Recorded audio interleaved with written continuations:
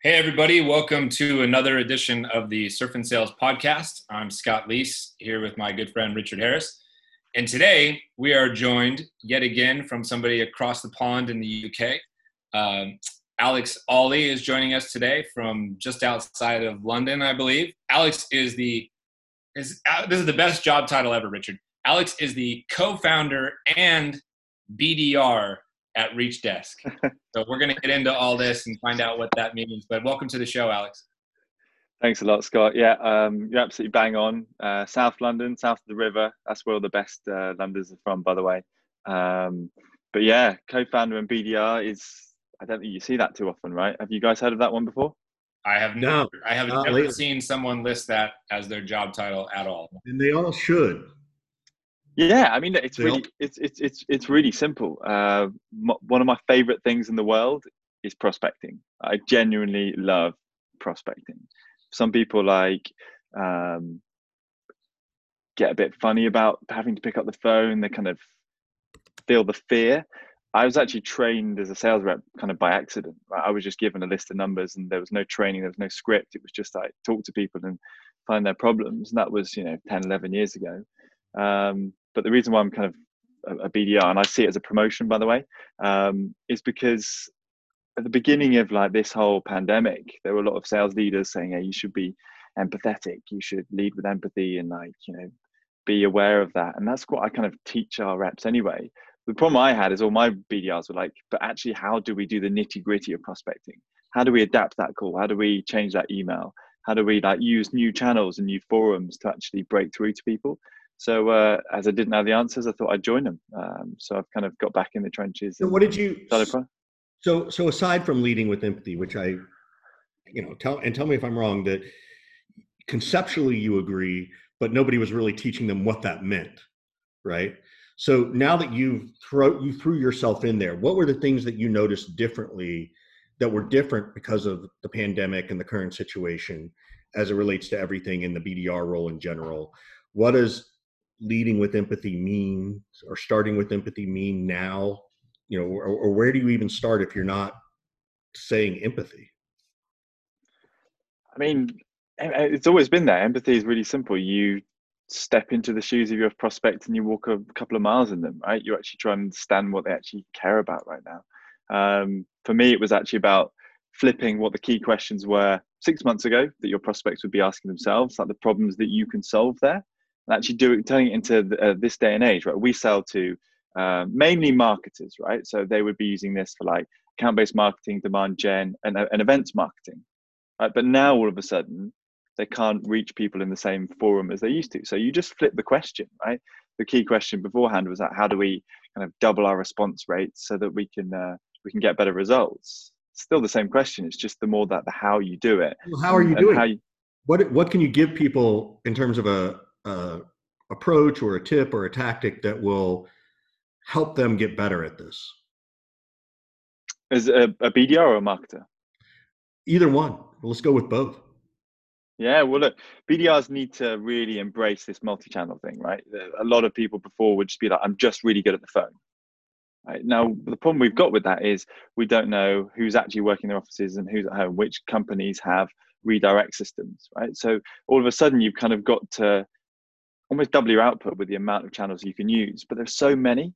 Everyone goes, well, I'll use phone and email, and then maybe I'll do a bit of LinkedIn as well. You should be thinking even further outside the box, right? As a BDR, you should join like Slack communities. Where do your buyers hang out, right? Some of our BDRs have joined ones where there's like 2,000 field marketers, right? They join that Slack community. They can listen into what everyone's talking about. And all of a sudden you have 5 people a day that are talking about the problem that you solve.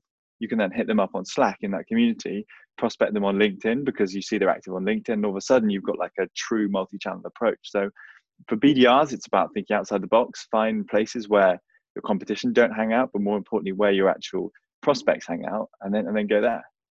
How do you, and maybe in the Slack community, it's different because, I know we're parts of some other communities where this, hey, don't pimp yourself. Don't promote your solution when you hear the problem. How do you navigate your BDRs around that concept? Or are you like, don't worry about it. You know what, pitch them. And if someone hates it, then they hate it.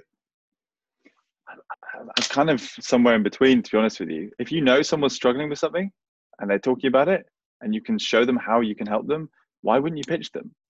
It's okay to start a conversation. I think the blurred line at the moment is like, how do I sell to people who can buy now? And how do I sell to people who can buy in the future? It's okay to tee up pipeline that might close in 3 months' time. But I don't think sales reps should really be too afraid of pitching people if they know that there's a problem there. What has surprised you in going back to the BDR role that maybe wasn't true when you were selling years ago? Is there anything in particular that stands out?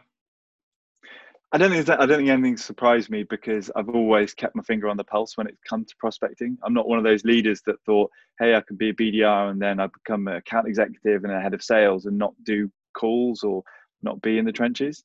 So I don't think too much has actually surprised me, right? I've always prospected. Even when I was an AE, if there was a lead deficit and I wasn't getting enough meetings, I'd book them myself, right? So I've always prospected. I've always been there. I think the thing that the BDRs need to be more aware of is that there are too many assumptions made. It's like, oh, they don't want to talk to me. They don't want to have that message. They don't open emails. People don't answer phones anymore, that kind of thing. It's more like the best BDRs are the ones that just get rid of all those assumptions and just are persistent at all levels. Persistence is like one of the best things. If you can do that whilst being curious, I think you'll always win. So there's nothing that surprised me, partly because I've always kept my finger on the pulse. But the thing that shocks me is the amount of assumptions that are made, because I think there are too many reports out there saying, don't do this and don't do that and be aware of this. And I think it's more that people should be saying, just give it a go. And if it works, then just zone in on that and keep going at it. Has there been any changes in your strategy as far as corporate gifting and direct mail goes and things like that? I mean, at the very beginning I think people are not as afraid now, but at the very beginning, I mean, people were like, spraying down their mail with disinfectant and stuff like that. And I remember hearing, I don't know if you should send, corporate gifts right now because people might be worried about where it's coming from. And you know what I mean? All that stuff. Did you find that to be across the board, or is that really, only every now and then? And has that sentiment changed and kind of loosened back up? Yeah, big time. Like when this hit, we were faced with an awful problem, right? Our business is about sending like personalized gifts to people's offices. So all of a sudden it was like, we can't even reach them. So that was the first hurdle. And then we had to think really quickly, how do we actually, if we're going to send direct mail, because we've got to, otherwise this business is going to die. If we can't send stuff, right, then I can't sell anything. So we realized that actually what people want is to have direct mail sent to them on their own terms. Right? They have to almost consent to it. You can't, I did hear of one business, by the way, I'm not going to name them, who thought it was okay to go through the white pages and like find people's addresses and cross-reference them, then just send stuff to people's homes. That's not okay. You can't do that. I couldn't believe it when they said that. And then they realized that they made a big mistake. And that's when they bought us. But what you have to do is you have to do it on people's terms. And that means there's another step in the whole process, right? We didn't have that at the beginning of this pandemic. So we built a couple of things that allowed people to do that. We've just designed a campaign for one of our customers, that big enterprise company, who can now send personalized sneakers to someone's front door, right? In that person's name, but on that person's terms. So you can create this whole campaign saying, hey, I'd love to like do X, Y, and Z, and I'm not going to give the whole thing away, but like, here's a link and you can design a pair of sneakers with your name on it and they can be sent to your front door. And when they arrive, there's like a call to action to that. That's generated a monstrous amount of pipeline for them because they're doing one simple thing, which is changing the way their prospects feel and like really treating personalization to a different level. So we had to totally change it. That's some next level corporate gifting there, Richard. I don't know if anybody's ever sent you personalized sneakers. I have never gotten this before. Alex sent me 3 pairs already. I guess Scott's not good enough. I must be next on the list. But going back to your question, right? It's big changes. But the thing, and that was an assumption, right? We built a system where we could spin up like these custom landing pages that connect to your CRM, that can automate these sends. No one's ever done that before. Like no business has ever done that, where it's all like totally custom to the individual and the company. But that was a gamble, right? And in these times, as founders, you have to roll the dice a little bit.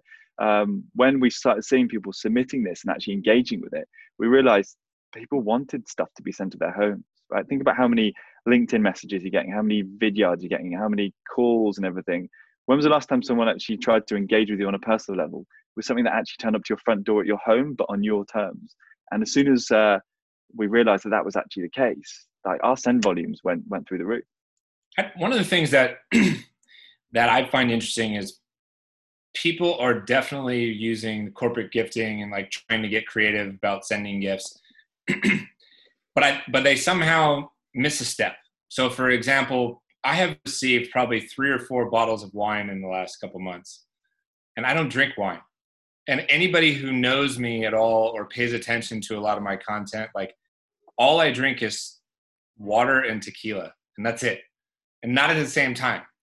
So what is this extra mile that somebody needs to go to in order to not make a little bit of a mistake like that, right? How are people missing that still? Well, I think it starts with one kind of generic problem that is that people make assumptions, right? They assume that because you, Scott, are a Liverpool fan, if I send you like a Liverpool jersey, that's going to earn me the right to have a conversation. And that might do, but it's still a bit of a gamble, right? It will. You get a lot closer than everybody else. Yeah, that would actually work for me, but it is still an assumption. But it is an assumption. But so that's going to get you one step closer. But a lot of people just assume that if I send you a bottle of wine, that you're going to be a wine drinker, because who doesn't not drink wine? Like tons of people for religious reasons, you might not drink wine. For like, you might just not like wine, right? So I think that you kind of almost keep going back a couple of steps, because people keep making generic assumptions, right? Someone assumed that I was a Fulham Football Club fan because they'd read something on my Twitter, and I don't even know where they got it from, and they sent me a Fulham jersey, but I wasn't a fan. So it's really hard to get right. If you don't have a clear answer, I'd say don't bother. If you're just kind of shooting in the dark, don't bother. But you can do a lot of stuff to research those things that actually allow you to identify what that person really cares about. But here's the thing. I also think people are just inherently lazy. And I think they're being pressed hardcore by executives to just volume. And I've been saying this for years. My cell phone number, my legit phone right here, is posted on my LinkedIn profile. Nobody calls me, not one time. They all LinkedIn email me. They all do all this other stuff. And so it's crazy to me that, to Scott's point and your point, that they don't just put in 30 seconds to look for the obvious. Like, they're not even looking for obvious things, right? They're so busy looking to see what university I went to or something like that they can't even find the right thing. Yeah, and that's a leadership thing, right? Because you get to train your reps as to what to look out for. I might get into trouble for this. I don't know if the words piss poor are allowed to be used on this show, but I just train those P's. Proper prospecting prevents piss poor prospect. Sorry, I'll rephrase that. Proper prior preparation prevents piss poor prospecting. You give your reps those few things they need to look out for. It takes 5 minutes to research those things, and you can find it so simply. I'm alarmed by the fact that you put your mobile phone number out there and no one actually wants to call you. I'm sure there are thousands of people that want to speak to you, mate. But people don't. They don't. They build lists, right? They just build lists out of some data sheet, and you call them, and then you end up with a script. Yeah, my phone number is out there. I get called very, very rarely. I think people are looking for excuses. Like Richard said, they're a little bit lazy. I really hope people hear what you're saying about just like go the extra mile. And if you're not for sure that you're sending something to somebody that they want and that is the right thing, then it's better to send nothing. Because when you send something that is like off, like you send me a bottle of white wine, I go from being like, oh wow, Alex, I got this thing from Alex, how cool is that, to like, oh my gosh, this guy doesn't know me at all. And it kind of has the opposite effect. Like if you get it right, it's a big positive. If you get it wrong, it's actually a pretty decent negative, at least for me. Yeah, and I think that we don't really send booze unless we have a relationship with someone. If I know someone likes tequila, that's when we send it. But we definitely don't use it to open doors because it's too risky. But actually, that kind of goes back to your question. What do people get wrong? It's actually the message. The thing that you send often doesn't really matter. You can send the same item, but if you don't get the message right, that's actually the differentiator. Yeah, the phrase is, the medium is the message, right? So in this corporate gifting world, if you're sending the wrong thing, you've sent the wrong message, right? Just like if you send the wrong thing in LinkedIn or you send the wrong thing anywhere, right, in an email or a phone call, that's the key piece. So I actually want to back up for a second because we've been talking about this, but for context for people, usually we start there. I think because it's Monday, we forgot. What is the name of your company, Alex, that you're working with? What do you guys do? What's your sales cycle like? Just so people have context, right? Just so they understand where your answers are coming from. Sure. Yeah. So I founded Reach Desk back in 2018 with a couple of guys I used to work with. We're all like SaaS sales and marketing guys. We help marketing, sales, and CS leverage the power of like physical direct mail and gifting, all sent from within like your CRM or your sales engagement platform, so that you can send personalized gifts at scale within this tech stack that you operate in. The reason why we started it is because we very simply noticed how noisy it was getting out there over email, phone, LinkedIn, and everything, how hard it was to actually execute upon getting those things out and track it all and measure the ROI. Stuff that we'd been doing, we'd seen it like really work to help people break through the noise, and we kicked it off, and it's grown pretty quickly. Sales cycle wise, about 90 days roughly. ACVs around 25k. But yeah, it's a really early industry that we're in. There are a couple of businesses that do this, but not many people want to touch this. Yeah. So, and I think that you guys are a beautiful platform in the sense that you support marketing and you support sales, right? Yeah. How do you help navigate that, right? Because I can see salespeople being like, yeah, I'm going to send all this stuff. And marketing's like, whoa. We got to be more thoughtful. Not to say that salespeople wouldn't be thoughtful, for Scott or something like that, but like, how do you help organizations bridge that gap? Because we already know it exists in a lot of ways. I'm just curious how you guys see that. Yeah, look, it's really simple. We build like an organizational structure within the platform so that you have like safety measures put in. So if you don't want your reps to send booze, you don't let them send booze. Right? You give them budgets, you streamline it all, you report on it. So you can just set it up really, really easily so that if you are a B2B company that sells to like banks, for example, where it's kind of like they have gifting policies and certain restrictions on stuff, you can set it up so that team actually is or isn't allowed to do certain things. Whereas if you sell to like other salespeople where it's kind of free reign and you can just do whatever you want, then you can unlock it a little bit. What about the sales leader and the marketing leader, right? Do you see them clashing over this, or do you see this as a way to help them get along? Like I could see it going either way. It goes either way, right? You either get people who are just like, this is another awful project that we're just never going to get over the line because these guys can't see eye to eye, or actually it brings them together. The trend that I've noticed is when you start to do a discovery with these businesses and you realize that they are on the same page in terms of their targets, which is often like a revenue target, those are the ones that work really well. Hey, we're both working towards revenue, right? So we're both in the trenches, and therefore we're gonna make this work because we've got a consensus here. The ones that kind of break up that marketing qualified lead is my job, and after that it's down to sales, those are the ones that usually fall out. Do you guys just qualify them out then?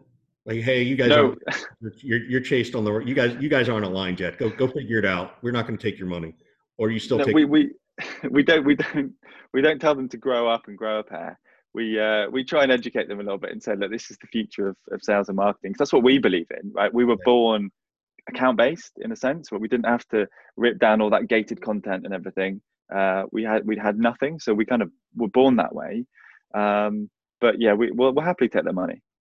Are you what is the split in terms of geography of where your business is coming from?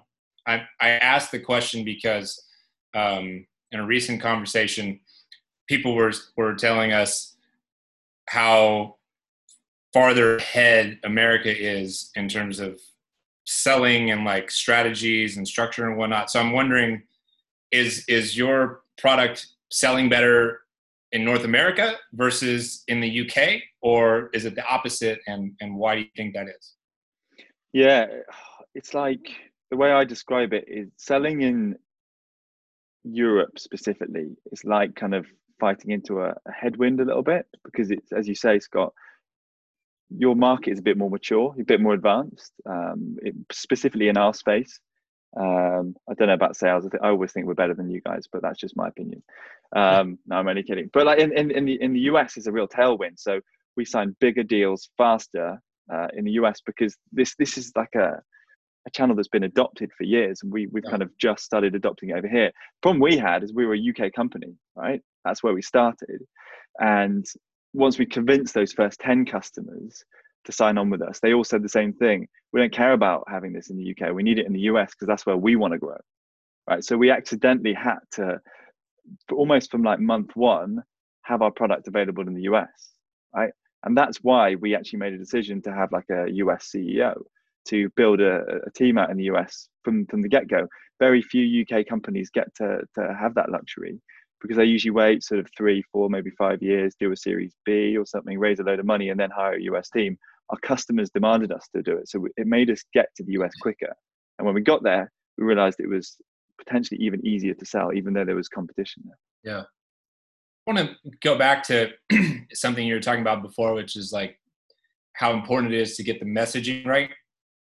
And I know a little bit of your background and how you got into sales and the winding road and what you used to do before.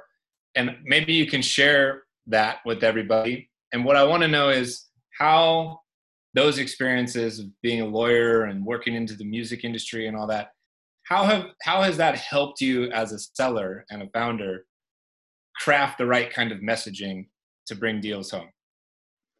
Yeah, for me, it's about storytelling. So, for those of you who don't know, I fell into the SaaS industry by accident, right? I went to uni, studied law with French, like always wanted to be a lawyer. I was like the most competitive person in the world. I've got a twin brother, right? Always competing, right? Always competing. My parents are like, you're just so argumentative and you hate losing and you just need to be a lawyer. And that was the advice I was given. So I kind of went into law, did all that stuff, and I realized it just sucked. It was so bad, right? So I went to all these interviews and I'm not this guy. And I'd always played a lot of music, right? From the age of 5, I started playing music. So I'd always done like law with music in the background.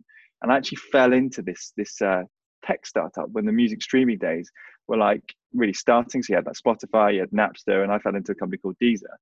And it kind of happened by accident because I just hated this idea of wanting to go into law. And I think what that kind of helped me to do was with being in like a creative industry where you still have to sell, where there were kind of like not so many restrictions, it allows you to have it kind of forces you to build a story, right? You're not just kind of selling on features and benefits. You've got to tell the pain. You've got to articulate that in a different way. And I think that's why, our sales process is really creative. We do like some of the most outlandish things as salespeople because we're not afraid to tell stories. We're not afraid to kind of get our hands dirty and do those things that are going to make that prospect smile a little bit. So I think it was the days of actually the music industry more than ever, where you've got to get super, super creative. And having been a musician, that kind of allowed me to remove all the red tape and actually just put things into play, which kind of makes people feel a little bit different. Did you recognize that right away? Like when you got into your sales gig, were you like, oh shit, this is just like storytelling and just like crafting this narrative, which I was doing as a lawyer and whatnot? Or is that something that you kind of only made the connection with later on? Yeah, no, it was actually one of my managers, and he was just like, I've never seen someone write emails like that. I've never sort of seen that kind of, and I used to put music into my prospecting as well. I put like sound bites in there. I'd like write poetry. I'd like write random stuff. And he'd be like, that's like the most highest performing sequence ever. And it breaks all the rules. So how do you do that? And I was like, well, this is how I write music. And I used to write like music for my band and everything. And I was like, that's how I used to write music. And like you tell the story and you have this flow and you have like that hook and everything. And he was just like, keep writing emails like that because it works. Can you give an example? I'm curious to what that sounds like. Can you give an example of like writing poetry or writing music? Because I think it's great. Like it's like, dude, you should have created Vidyard too. right? I'll tell you the secret to prospecting Richard right now is send him an email with a soundbite of Springsteen in it of some kind. And like this will blow his mind if anybody wants to prospect Richard. Absolutely. Okay, well, afterwards I'll have to fire up the old Gibson and get the amp humming. But like it's not rocket science, right? I'll tell you how not to do it. But for a non-musician, it is. Like for someone who's, played guitar poorly for 20 years, it's fascinating that like, oh my God, that's such a great way to do it. So, so what sounds natural to you probably isn't natural to me. And that's why I like it. So. Yeah, I think how not to do it is like really long, really lengthy, right? If you think about a pop song, on average, it's about 3 minutes long, right? So it's a lot shorter than the traditional one. If you want to like, right, prog rock is going to be like 6 to 9 minutes. Smaller audience, not as many people like it, but the advocates love it. Keep it short, have those hooks in there, make it rhyme if you can. But the best songs are the ones that resonate with you, right? The ones when you listen to something. Take a popular tune and rewrite it? Should do. Maybe that's the next boot camp that we're going to have to do, right? If you listen to music and then dissect it. But no, that would be an amazing boot camp. All the salespeople are gonna turn into their own version of Weird Al Yankovic now. Right, totally. I just made a note not to do Stairway to Heaven. But then, that's the other thing, right? So if you think about your audience, and in music, you generally have your fan base.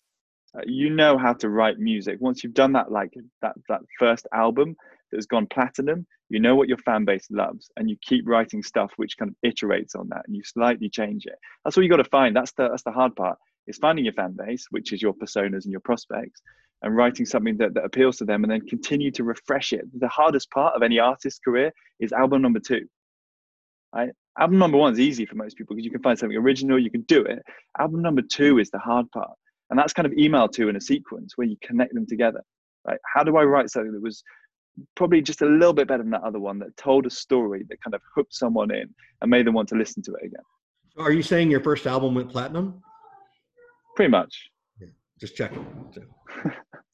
But like, I get, so there's no kind of theory behind it. I haven't written a playbook on how to turn music into prospecting. But if you continue and think that the best artists, the ones that have a long career, if you write a sequence that kind of tells a progressive story, if you use sequencing tools, a progressive story that isn't just like this big one-hit wonder at the beginning that kind of overthrows you and then it's forgotten about quickly. If you can think about it in that way and look for the album deals and like really hone that craft and build on it as you go, you'll have a long career in it. This analogy is really resonating with me. A couple hours ago, earlier today, was having a conversation with a client of mine, and we were talking about how the step 1 email was working really, really well. We were getting 50-60% responses, huge rate. But the seller was saying, people write back and they're like, I'd love to talk, but then they start to go dark. And then this like got me thinking now about, this is like the follow-up album, right? It's the step 2 email. Step 1, I got their interest and they replied. But the step 2, this follow-up album, is misfiring for this particular client. And that one is arguably more important, because that's the one that starts to take them down the path to being an actual real opportunity. That's a great analogy. I love the music analogy like that. Yeah, I think that's the right way of looking at it, right? So when I was a music lawyer, and I represented bands like the Rolling Stones and some of your favorites that you got, Scott, but like, we represented really big bands. And when I first sat down with them, I was like starstruck. I was like, oh my God, these are like my heroes, and I actually get to like work with them. And whenever I asked all of them, I was like, so when did you guys know that you were going to have a really long career? And they all said the same, album 2. Right? Album 2 is when you know it's going to work, because that follow-up to the first one, that's the great moment. And from there on, like, it's usually about album 5 or 7 where they kind of fizzle out a little bit because they made so much money and destroyed their lives from the fame that they've kind of done their bit. But it was always album 2. And I think if salespeople, we can think like that, think long term. If you want to write a single, like just a single and have a flash in the pan, write a really long rubbish email that kind of captures someone's attention, or a subject line that gets it open. But the ones that are being the guys who are patient and want to go through the process and actually play long term for that person they're prospecting, those are the guys that are going to win. I'm still trying to write my one Christmas single. right? Even though I'm Jewish, because I know that every year I get residuals, right? You hear that every year, right? Like these are the people who keep making money. You just need one if you're going to be that kind of musician, right? So, but I'm totally fascinated. I'm going to totally derail this conversation.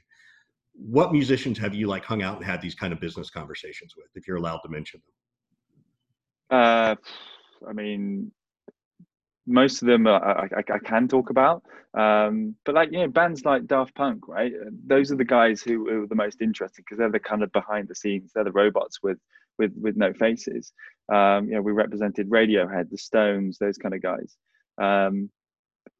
Muse, you know, they're all very different. It's interesting how a lot of these.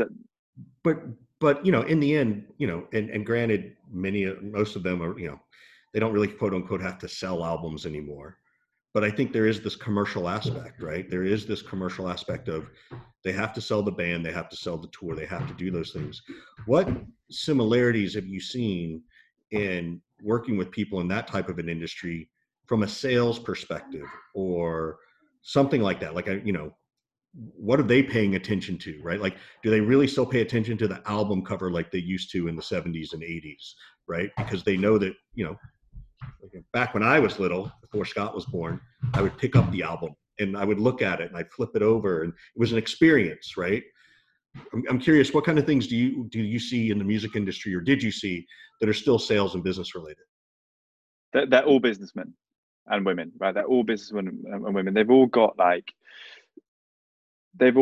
acumen that wants to make them get better. Now that's a kind of a general statement, but it rang true with all of them, right? All of these guys have empires, and if you think about this, they can't just kind of sit on pots and pots of money because they've all got like a lot of things that rely on them to continue to put cash in. They've all got like recording studios, like fast cars and boats and stuff that need maintaining, and they've got a lifestyle to maintain. If you look back into like 2010 when music streaming really hit, those album sales took a massive dive. So the best ones were the ones that latched onto streaming because they realized it was going to be something that was actually going to continue to drive revenue for them. So the best ones, it's not just the managers, right? The managers get a lot of credit. The best artists that have survived and continue to grow now are the ones that hopped on the right platforms and the right solutions. And the analogy there for sales is they know how to sell themselves from a creative standpoint, but they also know how to really leverage specific platforms to make sure that they can continue to grow and keep ahead. You know, you look at how Radiohead did some of their albums where they actually didn't charge a price for it. The fans got to dictate that, right? That actually meant that they actually did way better than they would have done had they sold a normal album, because they used the internet, empowered the fans, and actually allowed them to decide. Creates a lot of publicity. Yeah, it's interesting. Literally last century, I worked for a newspaper and sold classified ads, all the ads in the back of the paper, and Radiohead was a client. Part of their entire marketing campaign was to go into newspapers all over the country and run like 7 or 8 classified ads in different sections just to see if their fans would find them, right? Like, and granted, they were successful enough at that point that they could have this game, right? But to your point, I also think that's the creative part of the sequence, right? That's them writing something different, doing something completely different outside the sort of standard, you know, email, phone call, LinkedIn approach, right? So it is fascinating to sort of, I hadn't thought about that in years. But I think more musicians should be salespeople, and they kind of are. They are salespeople, right? But I think the best salespeople for me are the ones that are really, really creative and really curious to find that next thing that's going to spice things up. I think we're starting to communicate and talk about that a lot more. We've sort of moved beyond the sort of athlete salesperson as a paradigm. Like, everybody knows that athletes have been good historically in sales and whatnot, but now there's a huge push for people from the creative arts. So actors, musicians, people from theater or drama or speech and debate clubs, these types of backgrounds. We're really, comedians is another one. Like, we're gravitating towards people who have been selling themselves in some way and telling these stories about themselves to get a part or to get their message across the right way. So that very much rings true, you know, for me. I think the reason why that is, by the way, is if you look at the advancements of how sales changes, it changes like every week now. Pretty much like right now, you can almost guarantee, or maybe it's a bit harsh, every month, right? What happened a couple of months ago might not be relevant now. So the best people are the ones that think creatively about what can we do next? How can we improve? How can we change it? Because the pace of sales and how we do it changes so quickly. And I think that's one of the reasons why, you know, the athlete side of things is the person that will always work really hard, is really driven, will try and outcompete everyone, and they'll always go above and beyond. But actually they miss that flair, which thinks actually what's going to happen next. I think that's why the creative side of things is becoming more necessary, because sales changes every week, and you need people to think that step ahead. Yeah, I agree with that. So you threw a jab at us before about, you know, the UK being better salespeople than the US. I think that we've proved that might not be the case, since we took you down and the US women took the UK ladies down and whatnot. But the cool thing about that experience in these events is that I think we've all done well to bridge the gap, if you will. So there's 24, you know, VPs of sales or CEOs or you know, consultants that have come together through those two events, not to mention the whole global sales community who participated in them, you know. But we've got a relationship now, and same thing with the folks that were on the US team and the UK team and whatnot.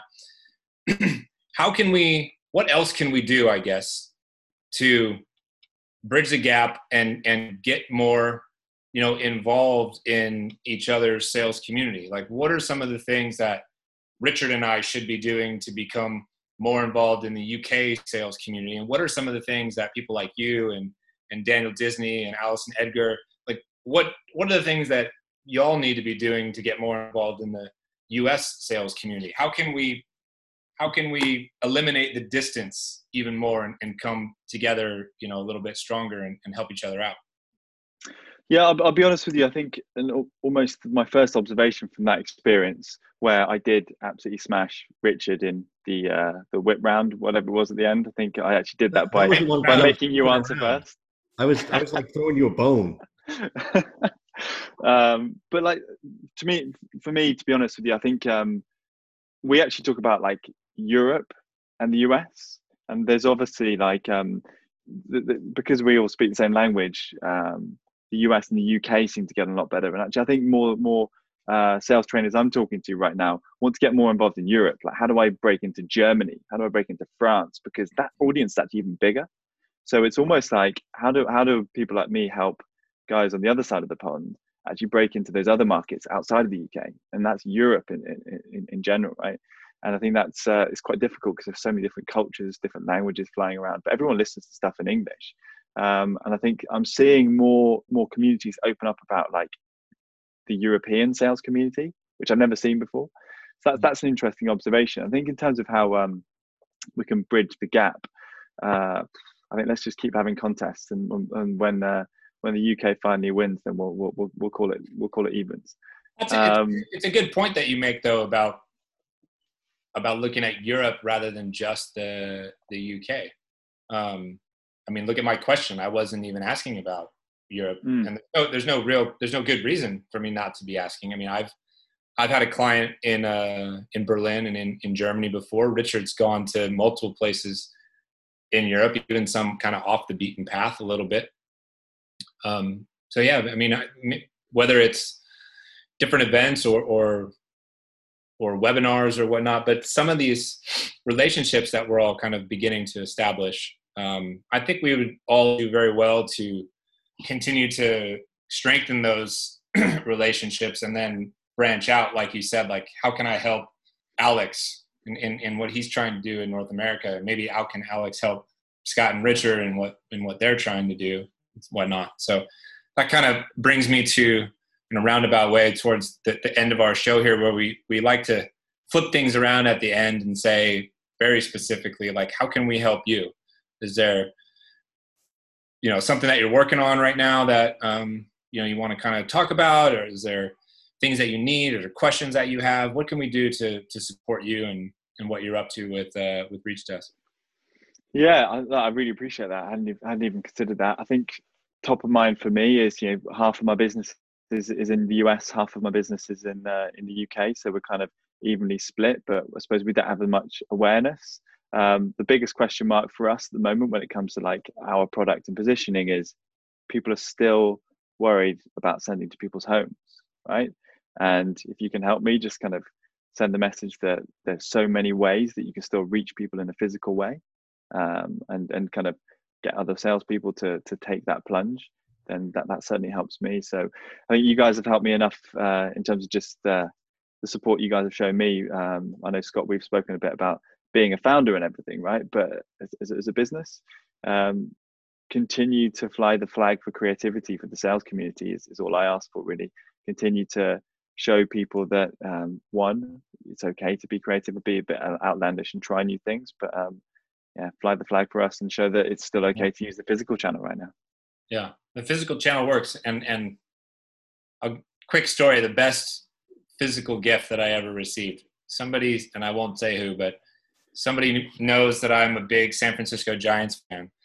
And somebody found this black and white photo of Willie Mays making his famous, like, facing the wrong direction, over the shoulder catch, and it's like got an autograph from Willie Mays and sent it to me as like a thank you. It wasn't even a prospecting gift, but that thing hangs on the wall, like in my house, right? So when you get it right, it's super powerful. So physical gifting is here to stay. You just got to be good at it. And if you want to prospect Richard, just send him something that has to do with Bruce Springsteen.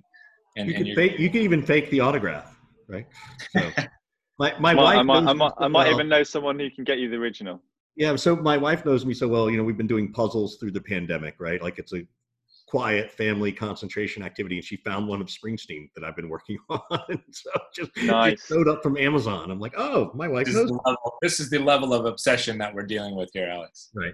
and that's totally okay, because the boss is a good man. I'm going to send you some links to some films, and one of them is all about Springsteen. It's a really like cult classic English one. It's all about this kid in London that goes and like just follows everything to do with Springsteen, and like it helps him like break out of the kind of the restrictive family he's in. So Tequila and Springsteen, I'll make a note of those two. I've got more Springsteen bootlegs than anybody I know. Like, I started collecting them at 17 or 18.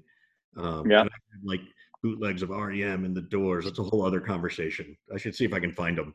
So nice. All right, Alex. We appreciate it. Cool. And thank you so much. Really good chat. Thanks for having me, guys.